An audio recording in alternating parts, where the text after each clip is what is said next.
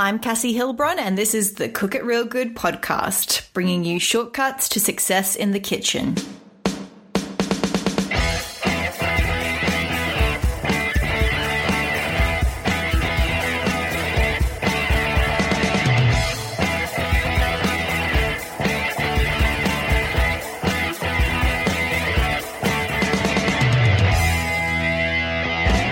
Today's episode is all about 2-ingredient dough. I check in with a resident expert about 2-ingredient dough. Me! Yep, that's right. It's another solo episode. I hope that's okay. And I am going to tell you everything I know about this miracle dough. I got on the 2-ingredient dough train last year and I went all in. I'm fairly certain I have roughly 10 recipes using it on the blog now, and I'm still always coming up with new ideas. I am obsessed with this dough. It's so simple and easy to make, and it's the perfect base for so many recipes. And since so many of us are at home right now, trying to keep busy or trying to keep kids busy or just wanting to eat our feelings, hello me, I thought it was a great time to chat to you about how to make this dough. So, to make your 2-ingredient dough, all you need is 2 ingredients. You need Greek yogurt and self-raising flour. But if you don't have self-raising flour, that's okay, because you can just use all-purpose or plain flour, as us Aussies call it, plus some baking powder. Technically, it's then a 3-ingredient dough, but let's just let that one slide. I'm just going to make one side note here and just talk about the difference between self-raising and self-rising flour. 2 different things. So in Australia, our store-bought self-raising flour is just plain or all-purpose flour mixed with baking powder. In America, self-rising flour follows the same process, but it has salt added into it. You can use these flours interchangeably for any savory 2-ingredient dough recipe I talk about today. So pizzas, ham and cheese rolls, whatever it is, you're welcome to use self-rising flour. But I would urge you not to use self-rising flour for the sweet recipes that I talk about, and instead use that all-purpose flour and baking powder blend.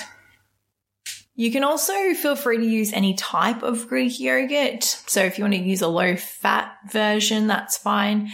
Please don't use flavored Greek yogurt. That would not go down very well. And also don't substitute it for plain, because plain yogurt isn't thick enough for this recipe. You'll also want to keep an eye on your Greek yogurt, because if it's one that's been sitting in the fridge for ages and has gone really runny and doesn't have that nice thickness to it, it won't work as well either. So just keep in mind you want that really thick, creamy Greek yogurt that we're all used to seeing. Okay, that's enough about the ingredients. Now let's get back to the dough. Now I'm going to describe the process for which to make it, but I just want to make a point here to say that if you're a visual learner and you really want to see how this comes together, I have all the photos of how it progresses in my post for 2-ingredient dough, and I'm going to link that in the show notes today. So even if you want to pull that up while I'm talking about it, you can see and follow the progression as it goes. But what we're going to start with, our basic formula, is 1 cup of Greek yogurt and 1 cup of self-raising flour. We put both of these into a large mixing bowl, and I usually use a spoon and just mix them well together. What you'll find is that it comes together, but it's not really forming a dough. It's just sort of the flour's sort of coming into the yogurt, and you're getting like little bits of dough clumping together, but it's not all forming together. So in this case, now we're going to add more flour. So we're going to gradually add more flour until the dough holds itself together in a ball shape. So add a little flour, mix it together, add a little bit more flour, mix it together until the dough holds itself in a ball shape. Usually I find that I'll use between 1/2 to 3/4 of a cup extra of flour to get it to that perfect ball shape. But that depends on how thick your yogurt was to start off with. So it can vary, but that's sort of what you'd be looking for. Now, before we do anything else with the dough, we need to make sure that we have a surface to work on that's well floured. So a clean countertop would be perfect. Or sometimes if I don't have that, sometimes I've been cooking and I don't have a perfectly clean counter to use.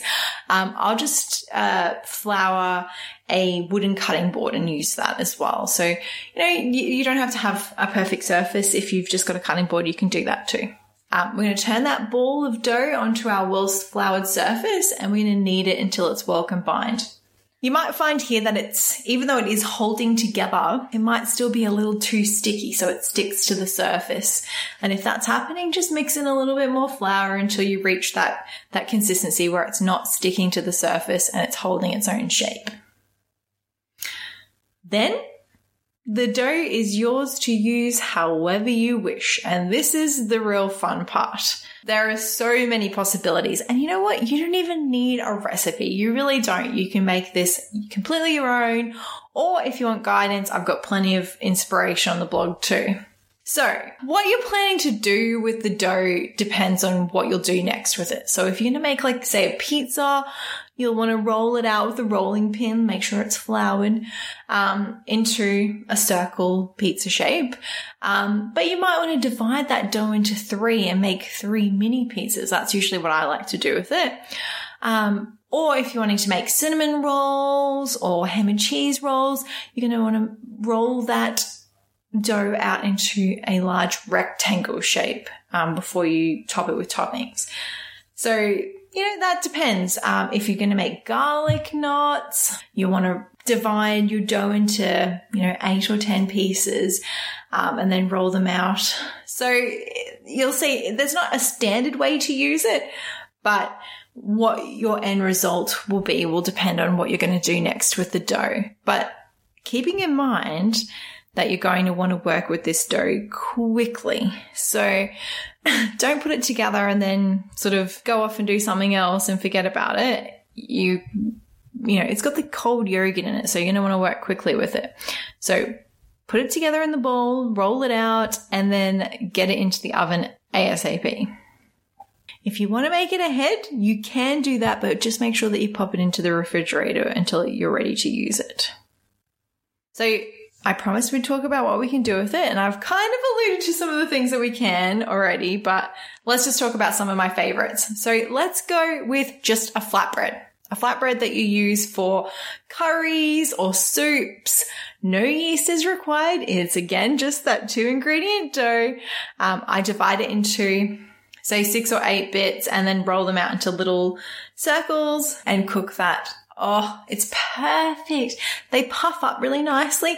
What you can do with the yogurt flatbread is if you wanted to make it garlic, you could mix some butter and some garlic together, even if it was just some garlic powder or garlic salt or fresh garlic, whatever you want, and then brush it over the flatbreads after they've been cooked while they're still warm. Oh, it tastes so good. I've done that quite a few times. But yeah, use those with curries. I've definitely used it to dip in soup or just as a side, whatever you want to do with those. Perfect. I do have a recipe for those on the blog and I'll link that in the show notes too. Probably one of the most common ways to use it is pizza, and it really is one of my favorites. Sometimes I just don't have time to make a yeast dough. There are a lot of moving parts with it. Even though it's not difficult, it does take time. And if you're wanting to get dinner ready in a pinch, making this dough is going to be together in less than 15 minutes. So with the pizza, like I said, I like to use it as mini pizzas, but you can make one big pizza base too. You can decide what you want to do with that. And then the toppings are yours to decide. I make a roast pumpkin pizza, which I really like. You could use roasted butternut squash instead, which I know that is probably more prevalent in the UK and America. And I top it with some roast pumpkin. I'll have like onion, capsicum, or bell pepper, whichever one you want to call it. Some olives, feta cheese. Yum. So yeah, feel free to experiment. You don't have to have a classic like pepperoni or Hawaiian pizza or something like that. You can be creative. Put veggies on it. Something else. So I talked about the garlic knots. Oh, maybe I just like garlic butter. But to the same, something similar with what I said about the flatbreads is it'll be like brushing the garlic butter on top of them. And then I like to include some Parmesan cheese on top as well. That's delicious. Okay. So, what else in terms of savory? Well, I don't know if these are as common in other places, but here in Australia, we have things that we call scrolls, which are like a savory, they're usually like pizza flavors, and ingredients rolled up into dough. And I guess they're kind of like pinwheels, like pretty similar to that. But I absolutely love making those with the 2-ingredient dough. I make some ham and cheese ones with a little pineapple in there. They're so good. Or cheese and Vegemite, they work out well. Or you can make pizza ones. So putting like, say, ham, you could use mushrooms if you wanted to, salami. Creative license to throw whatever you want in there. If I'm making the pizza style ones or the ham and cheese, I brush the dough with some tomato paste, and then I just assemble the ingredients. I just scatter the ingredients over the dough evenly and roll it up tight, and then cut it into, say, like 10 or 12 pieces before I bake them. And they turn out really well too. Oh, one other thing. I almost forgot. Bagels. Now, my friend Katie from Hey Nutrition Lady says that I can't call these bagels. But hey, it's a fun spin on bagels. So you use the dough, and I like to put on top of it everything but the bagel seasoning, which is like a garlicky, again, I just love garlic, seed and herb mix that you can get from many places in America. So good. I highly recommend giving those a go. Even if they aren't for the purists, they're still delicious. So yeah, that one is definitely worth a go. Now, it's not just all savory stuff. There's plenty of sweet things you can do with the dough too. I like to make just some classic cinnamon rolls out of it, very fast. Or for something nice and different, I like to throw in some diced apple into those cinnamon rolls. So we're talking like brush the dough with some butter, get some cinnamon and some sugar. I like to usually mix cinnamon and brown sugar, mix them together and scatter on top, and then scatter diced, very finely diced apple on top. Oh my gosh. When you roll that up, cut it up into little pieces and then bake it. It is divine. And for all my air fryer lovers out there, I actually make a lot of these recipes in my air fryer. So you can either cook them in the oven or the air fryer. So fun to play around with. But that really is just scratching the surface of what you can do with this dough. And you have full creative license to take it and make it your own. But I just wanted to give you guys some ideas to get you started. If you haven't had a chance to play around with 2-ingredient dough yet, I beg you to please use this time in isolation to give it a go. It is so fun. Even if you are somebody who has always been scared of playing with dough, especially yeast dough, this 2-ingredient dough is your friend. Anyone can make it. I promise. It is the easiest thing that you will try. So yeah, I can't wait to see your creations. If you do end up using it and making something, will you please post a picture on Instagram and tag me in it so I can see it? I just love seeing everyone's creations. So that's at Cook It Real Good if you're on Instagram. I would love to see it. That's pretty much it. It's a very short and sweet episode this week, guys. But yeah, I thought it might be fun to talk about that 2-ingredient dough. If you haven't had a chance yet to leave us a rate and review, I would love it if you could take 2 seconds to do that today. It really helps us to start ranking on Apple and getting more listeners.